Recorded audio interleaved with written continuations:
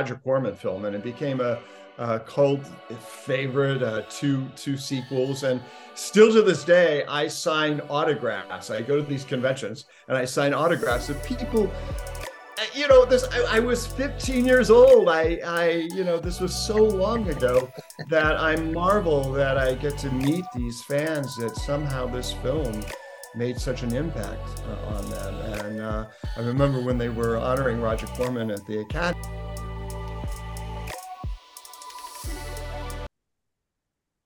We're back to the Neil Haley Show and also the Media Giant Effect. And I'm first excited to welcome to the program celebrity author, Paul Hollis, author of the Holoman series. Paul, how are you? And I know you're excited about our guest. I am too. And this is the first time ever, even though I've had, I've had people sing on my show, but I never saw the awards right there. He knows what he's doing. Aren't you excited, Paul? I am very excited. Yeah. All right. So I have David Milburn, everything about Emmy Award winner, 3-time Emmy Award winner. And we can see it right there. You're not lying about it, right? There it is, David. Right. David Milburn. How are you, David? I'm very grateful. Thank you for having me here. Really. Absolutely. So look at those Emmys. Now, did you ever, when you started out in your career, think that you would be an Emmy Award winning? As a little boy, I always watched those award shows and thought, oh my God, it was a situation where I would try to manifest, I'd try to say, yes, I will be there one day. I will be there one day. And, I'm very grateful to have been there. So I thank you for pointing those out. So how did it start, your career? I was a kid actor, doing commercials for McDonald's. I was the counter boy for Glasses to Go. Do you remember that? Where you would get a soda and you got the glass and you got. You're talking about like Grimace and all those. Yeah, that was mine. Yeah, Glasses to Go, Glasses to Go. McDonald's has McDonaldland. Glasses to Go. Get the mayor, Big Mac, and even Ronald. A different glass every week at McDonald's. That was it. That was awesome, David. Do you still have that on YouTube or stuff? Your commercial? I don't know. It was so long ago, but from that point, I did their next campaign. Remember when they had swirl ice cream and you got to keep the glass bowl. So they called it Sunday Smile, and I was a Sunday Smile for them. So, my dad was a drummer, and when kids came along, he had to quit drumming and get a career that paid more money. And he always said to me, David, you're making this great money with these campaigns and everything. Why don't you go into it? Why don't you give it everything you got?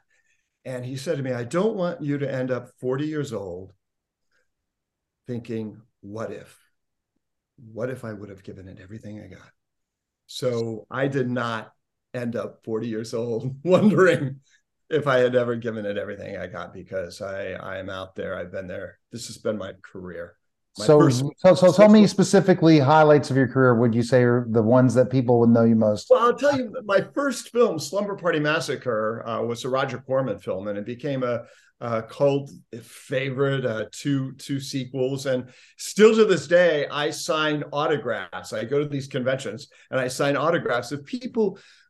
I was 15 years old. This was so long ago that I marvel that I get to meet these fans, that somehow this film made such an impact on them. And I remember when they were honoring Roger Corman at the Academy a few years ago. I was there for another thing, and I was going over to Roger's table. I was going to say, Roger, hey, David Milburn. He goes, before I got that out, he goes, David Milburn, Slumber Party Massacre. He's 83 years old, or was at the time. He's older now. And I was just so honored, because then he put me in his second film called Sorceress, which we shot down in Mexico City at Churubusco Studios. And that time, every day in the commissary, we were next to Arnold Schwarzenegger, and they were shooting the first Conan the Barbarian at the time. But from there, I played Lance Hurd on General Hospital. I played John Stamos' best friend. I moved into nighttime television, and then came along Movie of the Weeks, and I played everyone's good husband and bad husband. Past Obsessions, an Accidental Christmas, which Cynthia Gibb was my wife, Fatal Reunion, Erica Laniak was my wife. I've really run the gamut. And then Sci-Fi and ABC Family. I've just been a journeyman actor, guys. That's what I've been. But working actor, it's a good deal, right? Well, it is a good deal. And I learned how to storytell, and I learned how to fix bad scripts, and I learned how to be even better with great actors opposite me. I was in Gods and Monsters, which won an Academy Award. I played Sir Ian McKellen's doctor in that. I was nominated for 3 Academy Awards and won one for the director, Bill Condon. And I just feel that I've been grateful. I've been grateful and lucky, but it takes a lot of work. It takes a lot of work. And when I moved into, I haven't really moved into, I'm still an actor, but I started writing, I started producing, I started directing. And when people say, well, do you miss acting? Well, acting's an amazing craft. Studied with Lee Strasberg, graduated from Northwestern.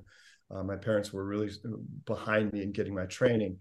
But when I look at producing, when you look at a film that you've produced, it's like, oh yeah, I selected the composer, I hired the director, I made the script changes there. I had the final say on the edit. So when you look at a film that you've produced, you think, wow, I'm all over this place.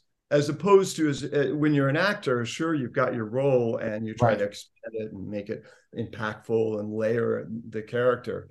But still, you're at the mercy of the director, the producer, the editor. But when you produce, you're all over that screen, which is kind of fun. It's kind of fun. And so then we'll talk about that with the Emmys. But Paul, what question you have so far for David about acting? Oh my gosh, David, I've seen you in so many things. You cannot believe it. Awesome. I don't really have a question for you. I'm just amazed at your talent and looking at you here in person, sort of thing. It's like I appreciate that, so thank you. perfect. Thank you, Paul. I changed my look in everything I do because that's part of my thing. I just feel that you've got to really. I did a film down in New Zealand called In Her Line of Fire opposite Mariel Hemingway. And the director said, I don't see you as a psychotic Marine. I just don't see you. So I go, give me 6 weeks. I see a jarhead cut. I see tats. I'm going to bulk up. And we got down to New Zealand. I did my first take running through the jungle with this, this gun. And I could feel the director just saying, oh, I got my Marine, kind of thing. But, it's fun. It's fun. Great, great. It's definitely fun. So let's talk about how the Emmys. How did that all happen? Tell us the stories. Well, one of my big and it's all over the news now. And I know, Neil, that you support this too. The social bullying, the social media that brings about the bullying. Yes. The hatred of young people, and we didn't grow up with social media, so we don't know how to handle it. So I got involved with a show called Girls Voices Now, where we give cameras to underrepresented little girls 13 through 18, and we match them with female mentors who look like them, and I say, go tell your stories, go tell us what your life is like. Well, they come back with these amazing, heartfelt stories that we have no idea what they're going through. So I put them together in a series called Girls Voices Now. And last year, we beat Sesame Street and Apple TV Plus and Disney. And these little girls, and I bought all the little girls Emmys. I bought Emmys for every one of them because they're their stories. But before the telecast, I remember a little Mehran, and she was a Muslim girl, and her little short was about wearing a hijab and how she was bullied and laughed at, made fun of. But she knew the religious reasons why she was wearing the hijab. And she said, David, my story doesn't matter. It's so personal. I go, Mehran, the more personal a story is, the more universal it is. We all have something like that. We all have that. So when we won, she just broke down and cried. And she said, I didn't even want to go on camera. See, the more personal a story is, the more universal it is. My next season now is one of the shorts is about generational trauma. I know Robert Downey Jr. just did a documentary about he and his father. This is about an Hispanic family. Do you guys know what period poverty is? No, tell me that. I'm learning from these girls.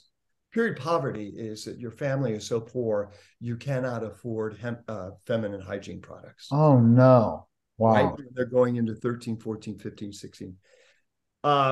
They tell such heartfelt stories that at the end of our shooting season, we give them certificates, and we have a premiere of 200, 300 of their friends. And if these young women they don't even have anybody listening to them in their lives, let alone at our premiere where we show the films and all their families and all their friends are there, they realize we give them certificates, and those smiles will stay with you for a long time. I love this work you're doing, David. I did not familiar, and then we're going to go into 100 Years of Men, because again, this is Valentine's Day. We're going to talk about that, but I'm blown away. We need to collaborate. The media giant and David Milburn are going to collaborate to end cyberbullying, because again, they're not doing enough. It's great to know. We're going to, and I love Harlan, so we're going to definitely have to have another communique, because that's a goal. I'm about to be partnering with an organization called PASS that's involved in security, but they to keep their kids safe, PASS K through 12. They create guidelines, but they have not tons of things on cyberbullying yet. And we need to get that going, because we need to protect our kids in schools with they're cutting them so many other ways. They're cutting themselves. They're attempting suicide. Oh my gosh. They look at their photos and say, how can I ever look like that? And might as well just end it now. It is, let's do it. All right. Let's talk about 100 Years of Men. Go into My latest project is something that really extends into my childhood. When I was growing up in Indiana, I came across this tintype of two handsome young gentlemen sitting next to each other, and their legs are crossed to each other, and their shoulders are touching. They're holding a little placard that says Bourbon Fair 1908. And I said to my mom and dad, I said, what is this old tintype? Who are these people? Oh, David, that's your great uncle and his friends. Well, the picture, the tintype always held such wonderment for me, because I didn't know about it. And my dad was born in Bourbon, Indiana in 1926. So speed ahead, I find Neil Treadwell and Hugh Nini's collection of 3,700 other pictures. Wow. Look just like this. Oh my goodness. Bingo. That's the reason why I wanted to do this project. I called them up. I'd already won an Emmy by that time. And I said, I'm David Milburn. I think that your collection would make an amazing documentary. So they said, here are the 3,700 pictures. My editor, Billy Clift, and I went through and culled the TV special down to 350 photos. We realized that these gentlemen were way beyond their time. They were expressing their feelings and their love for each other when it was not cool to do so, when they could be in prison, when they could lose their livelihoods. They were going into photo booths and closing the curtain and being alone. Well, why photo booths? Well, there was no photographer. There's no developer. Those photos are spit out and they can be kept. These photos, some of them were pristine, as if they were up on a mantle. Others were folded up and creased and put into wallets and hidden away. But what we do realize is these gentlemen paved the way. We stand on their shoulders as we are able to love freely nowadays. But these gentlemen showed us the way through imagery, through positive imagery, that love matters. Their love mattered then. Their love matters now, thanks to this TV special, because we're getting it out there for folks to see that love is love. And we should feel, they always say, we should ignite other people's torches to go on. Well, if you pass on the torch, you're left in the dark.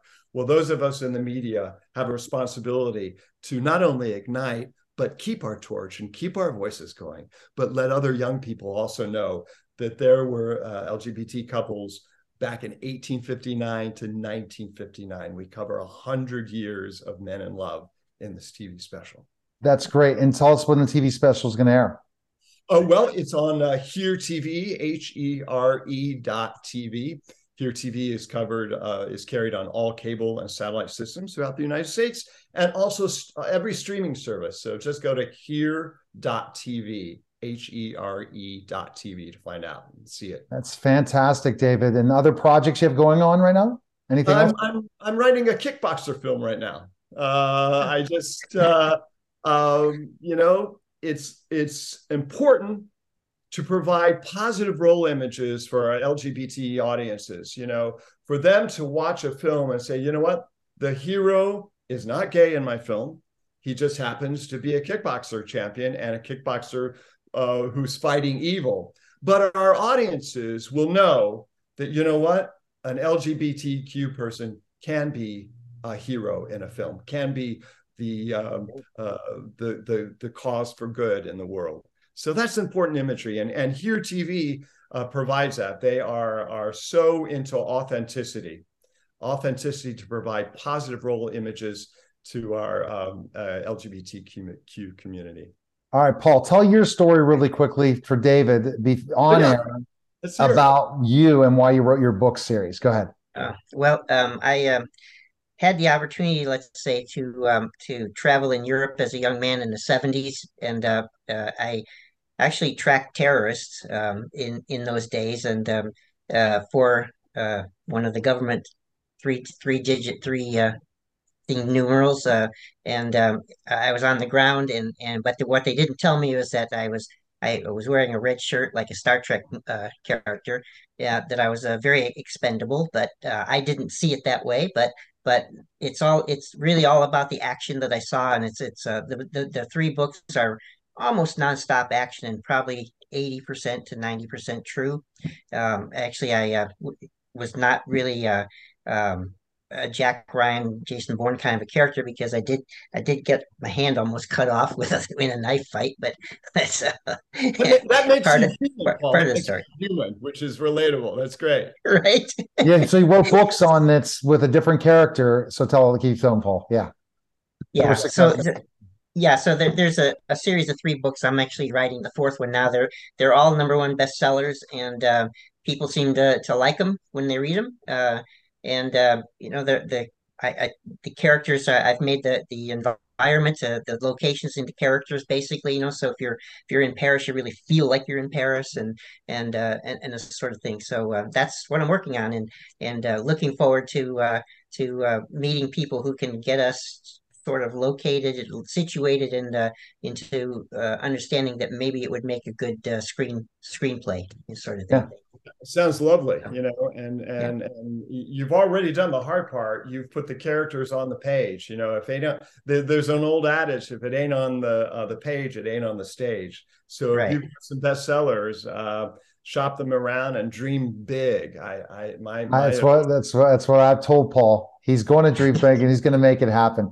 David, best Right. place people can go check you out. Where can we go? Most of my work is done with Here TV, so it's right there. I wrote a series called Falling for Angels, directed it, wrote a series and directed a series called Now What? And my acting career is out there. Like Paul says, keep watching for me. You won't recognize me because I slip into my characters, but I'm out there. But I appreciate it. Appreciate it, David. Take care, guys. Yeah. All right, you're listening David. and watching The Neil Haley Show, and we'll be back in just a moment. Hi, everyone, and welcome to the Strategic Wealth Strategies Podcast with our host, Alan Porter. Alan, what's going on, man? How are you? Good. How you doing today, Neil? Great day here in North Carolina. A fantastic day here in Texas as well. And what is our topic for today? Well, it's about, especially for people coming close to retirement, are you ready to ride the stock market with the volatility that's involved in it? And I prepared a short PowerPoint presentation. Give me a minute. Let me share my screen. Okay. I will start it from the beginning. All right. Should you ride out the stock market, making sense? And as the topic, as you're about to jump into that in a second, good topic, Alan, that's for sure. Yeah, I'll tell you what, the way the stock market is going, it's pretty scary. It's definitely scary, and especially what's happening in our country for sure. Okay. All right, can you see all this? Yes, I can. All right, let me put this back a little bit. Let me put it back. Let's put it up. Let's put it up here at the top. All right, should people ride out the stock market, especially when it comes to the volatility that's involved in it? And I've got people, well, all the pundits say, invest in the stock market is going to give you the biggest gains over the years. Well, let me tell you what, the S&P just got back to what it was 2 years ago, but I've got some points to bring up about that. Both the Dow and the S&P 500 were back to where they were 2 years ago as of May 31st. And it's been stomach turning roller coaster all along the way. But understand this. It has gone up a tier, maybe 10% this year, but look at your investments and retirement account balances and wonder why you're not seeing that kind of gain. Because 96% of those gains were caused by 5 technology companies, and people don't understand that. Market Watch just called the S&P 500 ridiculous and questioned whether you should bet on your retirement on the fortune of a small handful of stocks. And I completely agree. Of course, this is the financial expert advice that the only way to grow your sizable nest egg is to invest in the stock market over a long period.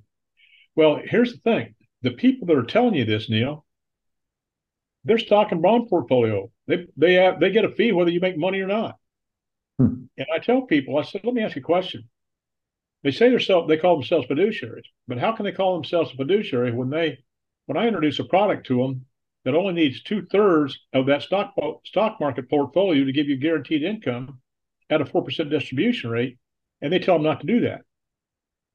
And that, from what I'm talking about, that's guaranteed for life too. You can't do that with the stock market. So how can these people call themselves fiduciary? And again, they make a fee whether the client makes money or not. And I used to be a registered investment advisor, but I got a conflict of interest. I don't do that anymore because I don't like charging a fee whether I make money or not. So I ask people, is this really true? And I'll absolutely tell you it's not true. There's many ways out there, but people have to think outside the box of conventional financial planning. The typical investor, he earns a meager 4.3% annually after adjusting for inflation. And the other thing people don't know, yet most people we surveyed said they wouldn't endure the ups and downs for less than in a market for less than 7%. Investors who use asset allocation long consider a strategy that gives you the best chance of coming out ahead have essentially no growth over the past 30 years after adjusting for inflation. And if you thought fixed income investments were a safe bet, think again, they've actually lost ground even before factoring the inflation. And these statistics are from the Dalbar quantitative analysis of investment behavior, and it paints a very sobering picture. It's a stark reminder that the stock market is dangerous. It's dangerous money that you're counting on for a secure retirement, funding for college, and other financial goals you have set. There's no guarantees for the stock market. You can lose 50% in a couple of days, just like back in 2008. And another thing people don't understand, Neil, if you lose 50% in that market, it takes 100% gain just to get back to even. Now, here's just a couple of things that the volatility may stay thanks to the economic headwinds we're facing. Public traded companies' revenues are sliding. Inflation remains stubbornly high. Lending conditions have tightened significantly. We've had many bank failures already this year. And recessions over the past 30 years have closely tracked banks' willingness to lend money. They're not lending money like they used to. And China's economic troubles could have significant consequences for the markets and growth in the U.S. And a couple that's not on here, Neil, the national debt. We've got a $31 trillion, actually, it's more than $31 trillion. And there was a Congressional Budget Office report that was put out last fall, just on a debt of $31 trillion. If we do not raise taxes overall by 66%, we can't even pay the interest on the debt that we have. The country will go bankrupt. So what are they doing? They're raising interest rates. They're printing more money, causing massive inflation. We've had the highest inflation we've had in 40 years. The other thing is fuel prices. That's one of the things causing inflation. Because, they want this green energy deal. That's all well and good. But they all want it all at once. That can't happen. It's just like farm equipment. you know, what are you going to do? Wait 24 hours for it to charge up so you can go out and play your fields? Right. I mean, it's not going to happen. No. And it's economically not feasible for it to happen. But the thing is, if prices go up in fuel, they go up for everything. I don't care whether it's food, whether it's consumer goods, or anything else. Now, understand this. This is really scary for people. At the same time, consumer debt has skyrocketed, averaged over $101,000 per household. And meanwhile, their savings has dropped precipitously. And what I show people is how to eliminate debt, eliminate possibly taxes altogether. And when we eliminate debt, we eliminate the compound interest cost, the effective interest costs that people pay into financial institutions. And they have no idea what I'm talking about. And I asked this guy that I did a program for, I said, what's your interest rate on a mortgage? He said, it's 2.75. I said, I want you to fill this form out and send it back to me. I said, you got $461,000 in debt. That is not your problem. Your problem is the effective interest cost you're paying on all your debt. The effective interest cost on your mortgage is 49.76%. He said, how is that even possible? I said, well, because it's not going to get down to the 2.75 until the last couple months of the mortgage. He said, I said, the problem is you got good credit, but your average effective interest cost on all your bills is 46.23%. And he said, I said, what financial vehicle are you investing in? A 401k or a stock portfolio that you're getting a 46% rate of return? Because 46 cents of every dollar that you spend goes to compound interest for the financial institutions and not for yourself. He said, well, I just didn't know. I said, well, let's take that $1,000 you're putting in that 401k and let's put it in this program for 10 years. And then I asked him, I said, how long would it take you to pay your debts off the way you were going? He said, 20 some years. I said, okay, we're going to pay your debts off in 14 years. We're going to save you $76,000 in interest and put $130,000 in a tax-free account and a $400,000 death benefit. Now, this account we set up for is what I call an SDIC. It's a specially designed insurance contract. And we set it up in a way that'll get people out of debt. And, Dave Ramsey gets you out of debt. But the problem is Dave has you pay the the extra payments to the financial institutions, compounding for them and not for you.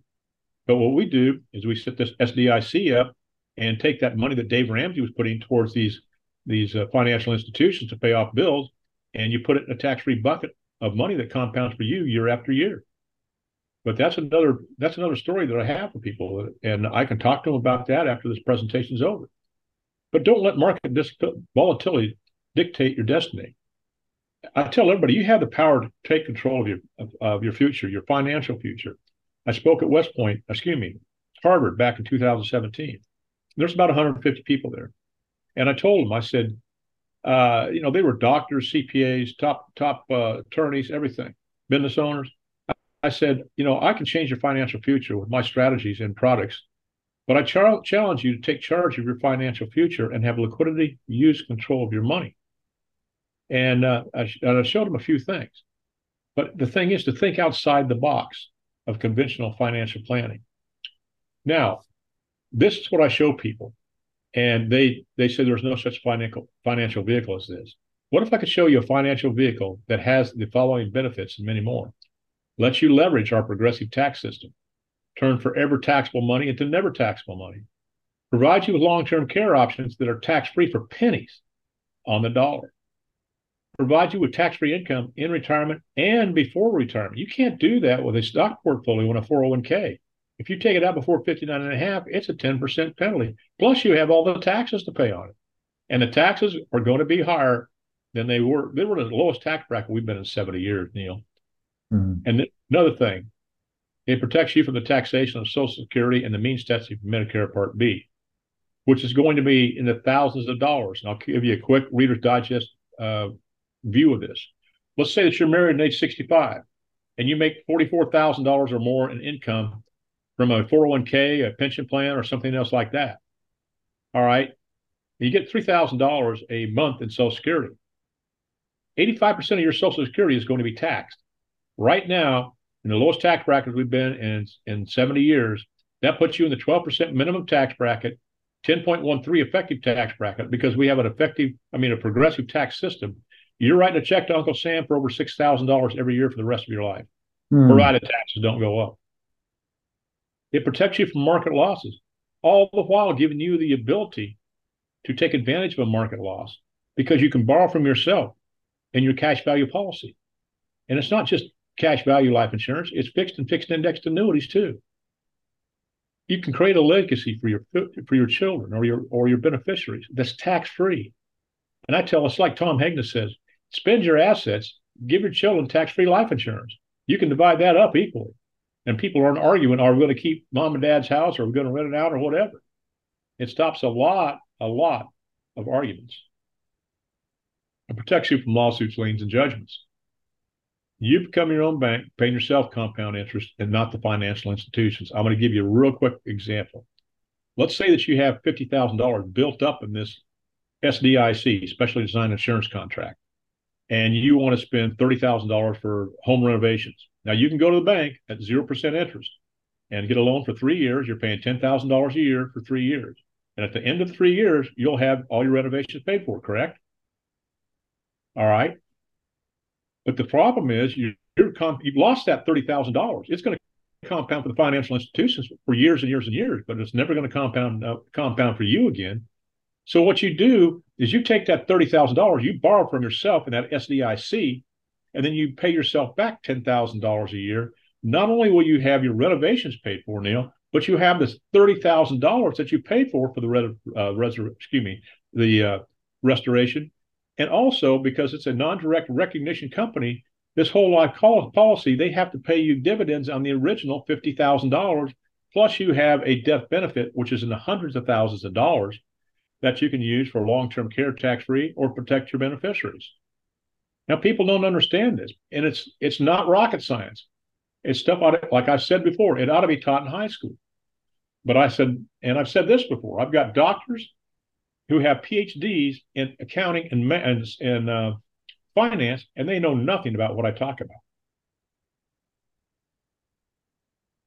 If any of this would interest you, from becoming debt-free, becoming tax-free for life, extending your financial future, securing your financial future, protects you from the risk in retirement. The number one fear in retirement is running out of money before you run out of life. I can show you how to eliminate that. Longevity risk, which is a risk multiplier. I can show you how to eliminate that. Sequence of returns risk. Many people don't know what this is, but if you have a loss in the first 3 years of your retirement, when you start taking money out, your retirement is going to be decimated. I can protect you from this and many, many other risks in retirement. So if you'd like to talk to me, here's my information, 910-551-1046, or you can email me at strategicwealth0@gmail.com. And there's my website down there also. But I hope I got through to some people in here to open up their mind to think outside the box of conventional financial planning, because it makes a huge difference in people's lives. Great information, Alan. Again, looking at all these options that are better than just, waiting for the stock market to get better. Definitely got to contact you today. Well, I appreciate it, Neil. All right, Alan. All right, that was the Strategic Wealth Strategies podcast, guys. Take care. Hi, and welcome to Women CEO in Reflection, a podcast dedicated to personal growth and mental health discussions with women CEOs across the globe. It's here where inspired women get candid about what drives them to succeed and the personal challenges they've encountered on their path to success. So if you're a woman on a mission, this is the podcast you don't want to miss. So sit back, relax, and let's get candid. Hi, and welcome to Women CEO in Reflection. I'm your host, Marisa Jones, and I'm joined by my co-host, Neil Haley. Today's guest is Lisa Baker. With 30 years of Fortune 500 leadership experience, Lisa is an ICF certified coach who champions women, particularly women of color, in the workplace. Her exceptional talent as a former fintech executive propelled her to become the highest ranked Black female in a top-rated organization with over 16,000 employees. Lisa founded her Maryland-based coaching practice, Ascentum, in 2021. Since then, Ascentum has earned several prestigious awards, including Inc. Best in Business, Golby Women-Owned Startup of the Year, and Stellar Business. Lisa knows the path to the top and the obstacles that come with it. So she is uniquely qualified to help high achievers overcome barriers to earning leadership promotions and thrive in those roles. Her coaching approach blends her leadership expertise with her passion for empowering others to discover their areas of greatness. Welcome to the show. Thank you. I'm so excited to be with you. Wow. I love that you have your own coaching practice and, it's based on leadership. I'm a big proponent of leadership and teaching women leadership skills because, we have a lot of leaders out there, but not a lot of educated leaders. So, they're not true leaders. They're leaders in title, but they really don't know how to lead. So tell me a little bit about your journey as to, how you came to running your own business. Well, thank you for the opportunity again. It's been an interesting journey in that if you had asked me 10 years ago, 20 years ago, hey, will you have your own business? I would have said, no, I don't think so. That wasn't in my plan. I started my career in financial services and worked my way up the corporate ranks. And I really was comfortable being a leader in corporate America and working in Fortune 500 companies. And my last role, I was really thriving in that role. I had a large book of business, $2.5 billion portfolio that I was responsible for, had a great team, and my trajectory with the company was upward. I could have gone on to do more. But in my heart, Marissa, I knew that it was time for me to do something else. And honestly, I didn't know what that something else was. But it was just a tug, this leap of faith that I was willing to take. And so I volunteered to be severed from the company. Shortly thereafter, having that white space or downtime to just think about what's next and sitting in the question, what's next for me? The answer started to come. And it came from people seemingly randomly reaching out to me to say, hey, what are you doing now? And would you be willing to coach me? I need help in this area or that area. And that really started what is now Ascentum. I had several areas that I've always been passionate about. And those 3 areas became the 3 pillars of my coaching practice. The first is connections, which is about developing those meaningful relationships with others so that you have true connections, because I believe that everything that we'll ever have will come through another person. So if you want to be a great leader, you got to get really good at connecting and building relationships with people. The second pillar is career, and that is all about having impact, doing meaningful work that brings you joy. And the third pillar is finances, and that's about having financial knowledge, literacy, knowing what to do with money, so that through your connections, you create influence. Through your career, you have an impact. And through finances, you have the income to live life on your own terms. And here I am. Now I get to sit here and have this conversation with you. I love that. You think about the 3 pillars, and it absolutely makes sense. Connection, my number one. I love making connections. I still have connections for my 30-year career, clients, colleagues. I still reach out to them. I think it's really important to continue to maintain those, definitely finances, right? And what was the third one again? Sorry. And the career, really. The career. Oh my goodness, yeah. Right? Absolutely. And people think about career, they get focused on one track, but you were able to kind of step out of that, and that took a lot of risk, right? And so when people started reaching out to you, you had a blank slate to start from, and people started reaching out for coaching. What was the process that you went through to say, okay, I can coach, I can do this, but I need something formal. I need a package. I need a set of services. I need a model to follow. What did that process look like for you? Was it just already in your head, you just jotted it down, or did you have to go through figuring that out? Yeah, I went through figuring that out. So when someone reached out to me, I had the confidence that I could coach them or support them, because really, I've been doing this informally or without the professional title of coach throughout my career. One of the things that I prided myself on as a leader is being a leader who developed people and helped them to see more for themselves maybe than they, kind of imagine. So pulling out of them their gifts and strengths and helping to propel them forward. I've been doing that throughout my career, but it was important to me to get real coach training so that I'm not just going on instinct, but to learn and grow and develop professionally before really saying, yes, I am a coach. And so that's what I did. I went through coach training with the Coaching and Positive Psychology Institute, and then worked on building my coaching practice so that I could become certified through the International Coaching Federation, which I did. And I'm continuing to learn and grow in that space because I think continuous learning is essential. That's great. I love it. So you focus on women and you focus on women of color. So tell me a little bit about that. Obviously, you're a woman of color, so you resonate with that. What would be, what's different about the approach that you take because you're focused on, Black women in business? Listen, honestly, that was an evolution. I didn't start out saying, hey, I'm going to be a coach for women. I just was going to be a coach.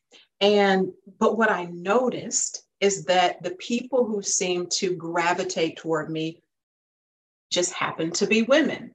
And then, as time has gone on, it has become women. And, I have clients who are men and who are not Black, surely, but most of my clients, 95% of my clients are women and women of color in particular. So Hispanic and Black being the top in terms of ethnicity, and then white females, and then the men, fall out from there. But I think it's because we attract who we are, number one.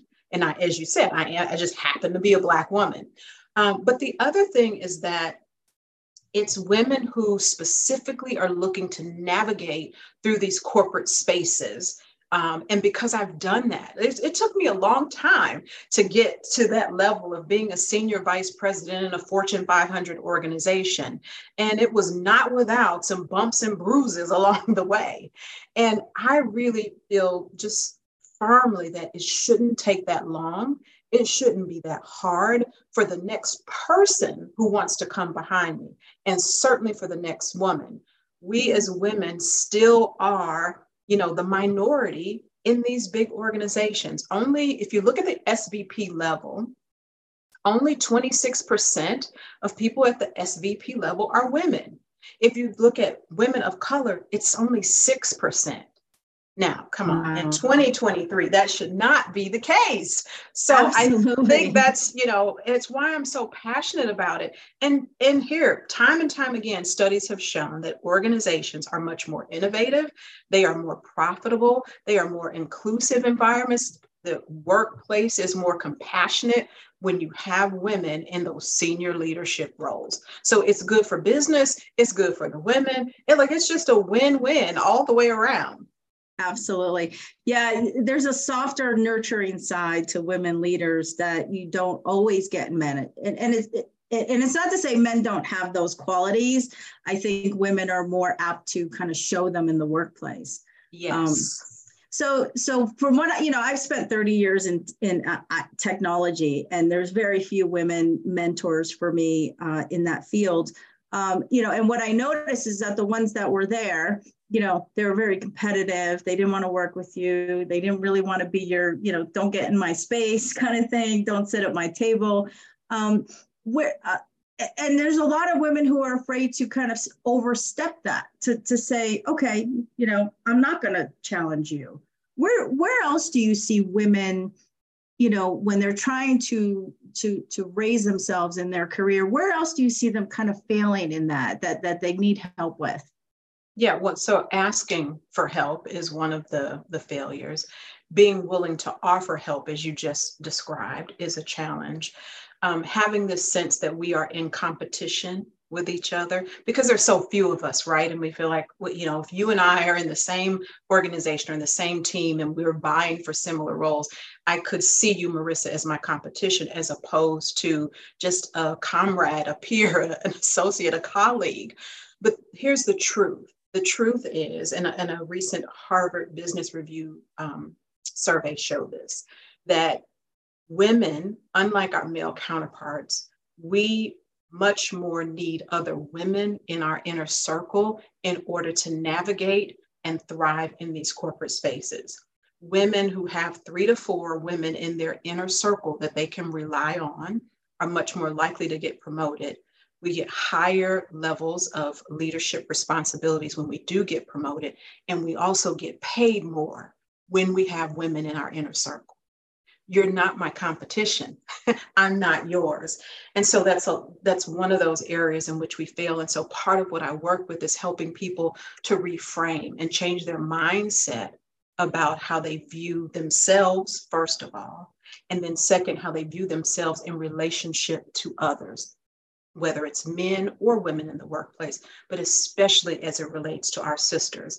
There's this other thing that happens is that somehow white women and women of color see themselves differently.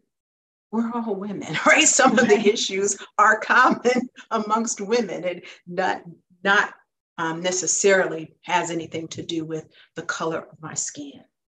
And so let's raise it. Let's hold together. Let's lift each other up all together. Like, let's do it. Let's make an impact.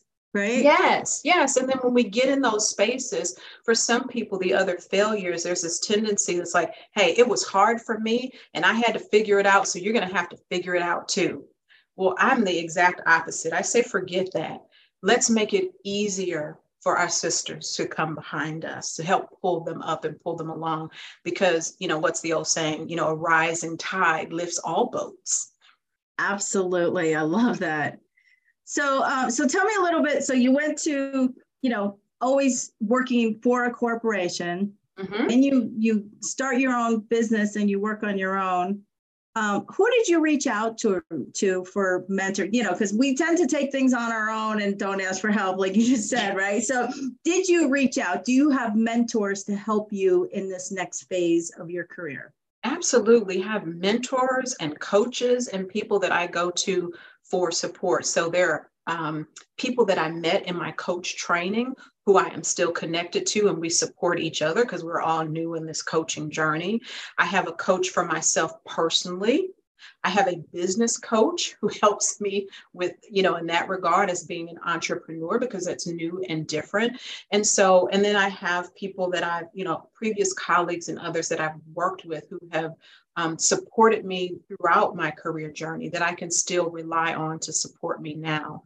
And I'm in the process of forming an advisory board for Ascentum so that I have a group of people that I can go to. It's not large enough yet for me to have a paid board. It will be eventually, but now looking for a diverse group of people who will be willing to serve as advisors to help me, because it's very different being a solo entrepreneur than being in a Fortune 500 company where there's tens of thousands of people that you can go to for support. I love that. So who would be your ideal advisory board member? Who are you seeking now? That's a great question. So I would love to have someone who is an entrepreneurial veteran, let's say, and they've been in business a long time and been thriving, who can offer that kind of support. I want someone who is maybe not necessarily in business, as an entrepreneur, but who represents my ideal client, so that I can get that perspective and voice. I would also like to have someone who is totally outside, thinking about building a diverse board, a male, who, a white male even, who will bring that different perspective, because I firmly believe that when you have a diverse group of people, you make better decisions. And so I would like my advisory board to be reflective of all of that. So male and female, age diversity as well, and then experience diversity, entrepreneur, person in business, someone who just represents my ideal client. I love that. Wow, that's so cool. You don't really get that. Usually it's somebody, most people have like a cookie cutter board, right? It's like everybody has the same background, right? It's, and it might be, what they're trying to aspire to, but you might have 5 or 10 people on a board, and they all have the exact same background. So you're not getting any new perspective. No, I definitely want fresh perspectives. I want people who are also diverse in terms of how they think and process information being different than the way I think and process, because I think that helps us as well. We can get so locked into the way we do things. It's harder to have people who are all different, but ultimately it's better. You just get better results. That's great. So how has your life personally changed from going from a corporate life to an entrepreneur? Honestly, this is the hardest work I have ever done, but it is also the most rewarding work that I've ever done, because every day I get to have conversations like this and have an opportunity to help someone else along their journey. So in doing that, I know I am fulfilling my purpose for being here, which is to help people live more meaningful and abundant lives. And so I just get such joy from that. The other thing that's changed is I'm still, I was going to say I've gone through, but I would say I'm still in the midst of this identity crisis, or an identity shift is probably a better way to say it. Because for so long, I have seen myself as Lisa, the corporate executive. And so I've literally had to rebrand myself and to begin to think of myself as Lisa, entrepreneur, Lisa, coach. And that's a very different person. And it requires some of the same skills and strengths, but it also is requiring me to develop many new skills and strengths. I like how you said a shift, because it was about 10 years ago, I was listening to a podcast, and the woman who was speaking was talking about most women go through 7 shifts in their lifetime. And it's interesting, if you go back, you probably can identify them all. So I think that's really, you probably haven't reached anywhere near 7 yet, though. I don't know. I'm probably getting pretty close. I've got a birthday coming up next week. And so. Oh, happy birthday. Happy birthday. What are you doing to celebrate? I don't know. It's my husband's job to plan the celebration. So I'll be surprised, but I'm sure it will be great. That's great. I love it. Yeah. The shifting is, I'm sorry, go ahead. No, go ahead. Well, what I was going to say about the shift is, you're right. I think we do go through a number of iterations and shifts throughout our lifetime. And what I would say, if there is someone listening who is in the midst of a shift or considering making a change that's a shift to something new, is just be prepared for how uncomfortable and stressful it may feel, but trust the process and allow yourself to go through that. And get support, ask for help, because especially if you're going from being in a corporation, a place where you have lots of resources, to going out on your own, where it will feel like you have many fewer resources, it's so important to reach out and just even be honest with yourself about how you're feeling and what you're experiencing, and get the support that you need, because it's very stressful. Yeah, I can vouch for that. Well, thank you. We are out of time. Where can people find you, Lisa? Oh, you can find me at ascentum.com is my website. You can connect with me on LinkedIn. I love making new connections. And on LinkedIn, I am Lisa L. Baker. Terrific. Thank you so much for being on the show. It's been a great pleasure meeting you. Thank you. Thank you for listening to Women CEO in Reflection. To reach out to one of our guests, their contact is in the description of the show. Do you want a total mindset transformation? Apply to Mindset Warrior, The Art of Intentional Thinking, my personal coaching boot camp at IamAMindsetWarrior.com, and schedule your call with me today. Thank you. Hi, and welcome to Women CEO in Reflection, a podcast dedicated to personal growth and mental health discussions with women CEOs across the globe. It's here where inspired women get candid about what drives them to succeed and the personal challenges they've encountered on their path to success. So if you're a woman on a mission, this is the podcast you don't want to miss. So sit back, relax, and let's get candid. Hi, and welcome to Women CEO in Reflection. I'm your host, Marisa Jones. Today's guest is Ilana Prus. She's the founder and CEO of Recast City, a nationally recognized consulting firm working with city, community, and business leaders across the U.S. to revitalize cities by integrating space from small-scale manufacturers. Ilana is passionate about her work turning downtowns into vibrant economies so these cities become great places to live, work, and visit. Her book, Recast Your City, How to Save Your Downtown and Small-Scale Manufacturing, is a must-read for people and organizations responsible for downtown reinvestment. A visionary in community development, Ilana Preuss is a highly sought speaker at prestigious events, including the 2023 National Main Street Conference, Northeast Maker Summit, and TEDx. Welcome to the show. Thank you so much for having me with you today. So tell me a little bit about,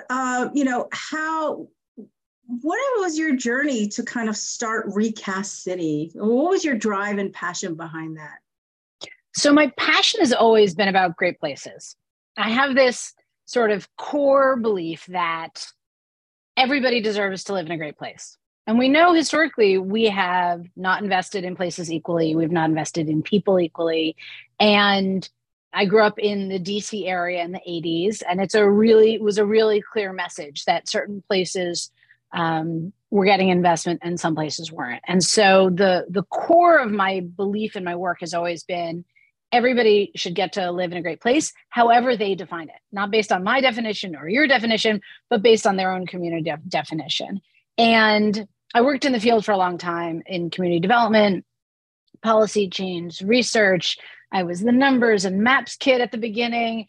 That's how I broke into the field. And over the years, I realized we kept talking about great places, and we kept talking about jobs, housing, balance, and we never talked about the people. And we never talked about what kinds of jobs and what kinds of businesses made the biggest difference for a neighborhood to not only be a great place, but to be economically resilient, to include the people who live in that neighborhood now, and to actually help them build wealth as a neighborhood changed. And so I went through this sort of exploratory stage and all the way back in 2013 and was trying to figure out what kinds of businesses made the biggest difference. And I hosted a series of events in DC called In the City. And I looked at tech, and I looked at food businesses, and I looked at transportation startups that were just the rage at the time. And then I did production in the city. And it was like this explosion in my brain that there were all these amazing people who were making products. They had no support. They had no space to do the work. And I had found real estate developers who were really excited about this sector when I was doing my research for the event. And it was this sort of explosive aha moment for me. And in 2014, I launched Recast City to focus on small scale manufacturing businesses and how they contribute to downtowns and neighborhood main streets, but also as a way for us to focus on community wealth building, especially for historically excluded and underserved populations. So I have a vision in my head, like growing up just outside New York City, and I would go to the downtown, more like the Soho and Greenwich Village areas where you had a lot of small manufacturing businesses down there. What types of companies are in those spaces, those retail spaces? Absolutely. So I have a shorthand that I use. It's hot sauce, handbags, and hardware, right? It's everything from the artisans in your holiday market to the 50-person brewery to the, I just spoke to somebody today who in their community, they have the folks doing 3D hip printing, right? That are custom to fit to a person's body at this point. All of that is small scale manufacturing. It's anybody who's creating a tangible product that you can replicate or package. And the key to them is that they're small, so they can fit in storefronts, they can fit in our neighborhoods. They desperately want to be a part of our community, whether or not they're consumer facing or supply chain, or wholesale facing. And it's just a very different era or way to think about these businesses, because over the last 40, 50 years, people have only thought about manufacturing. Oh, you need 300,000 square feet, you need 1 million square feet. That's just not what's going on today. Yeah, a lot more smaller companies, entrepreneur, but they're still building great products. Yes, absolutely. And they're having incredible competitive edge because of fast ship time and custom work and quality of work and being able to have a personal relationship with the person making your product. So there's really exciting things going on in the field. So what is your ideal location as far as where they're at from a growth perspective that you kind of step in and take them to the next level? So we work with the community leaders to make sure that the environment around these entrepreneurs is in fact as supportive as it can be, so that the community knows their business owners. We actually help them find the small scale manufacturers, because most places have never paid attention to this business sector. But then we look at things like real estate spaces, business development support, financing, PR and marketing,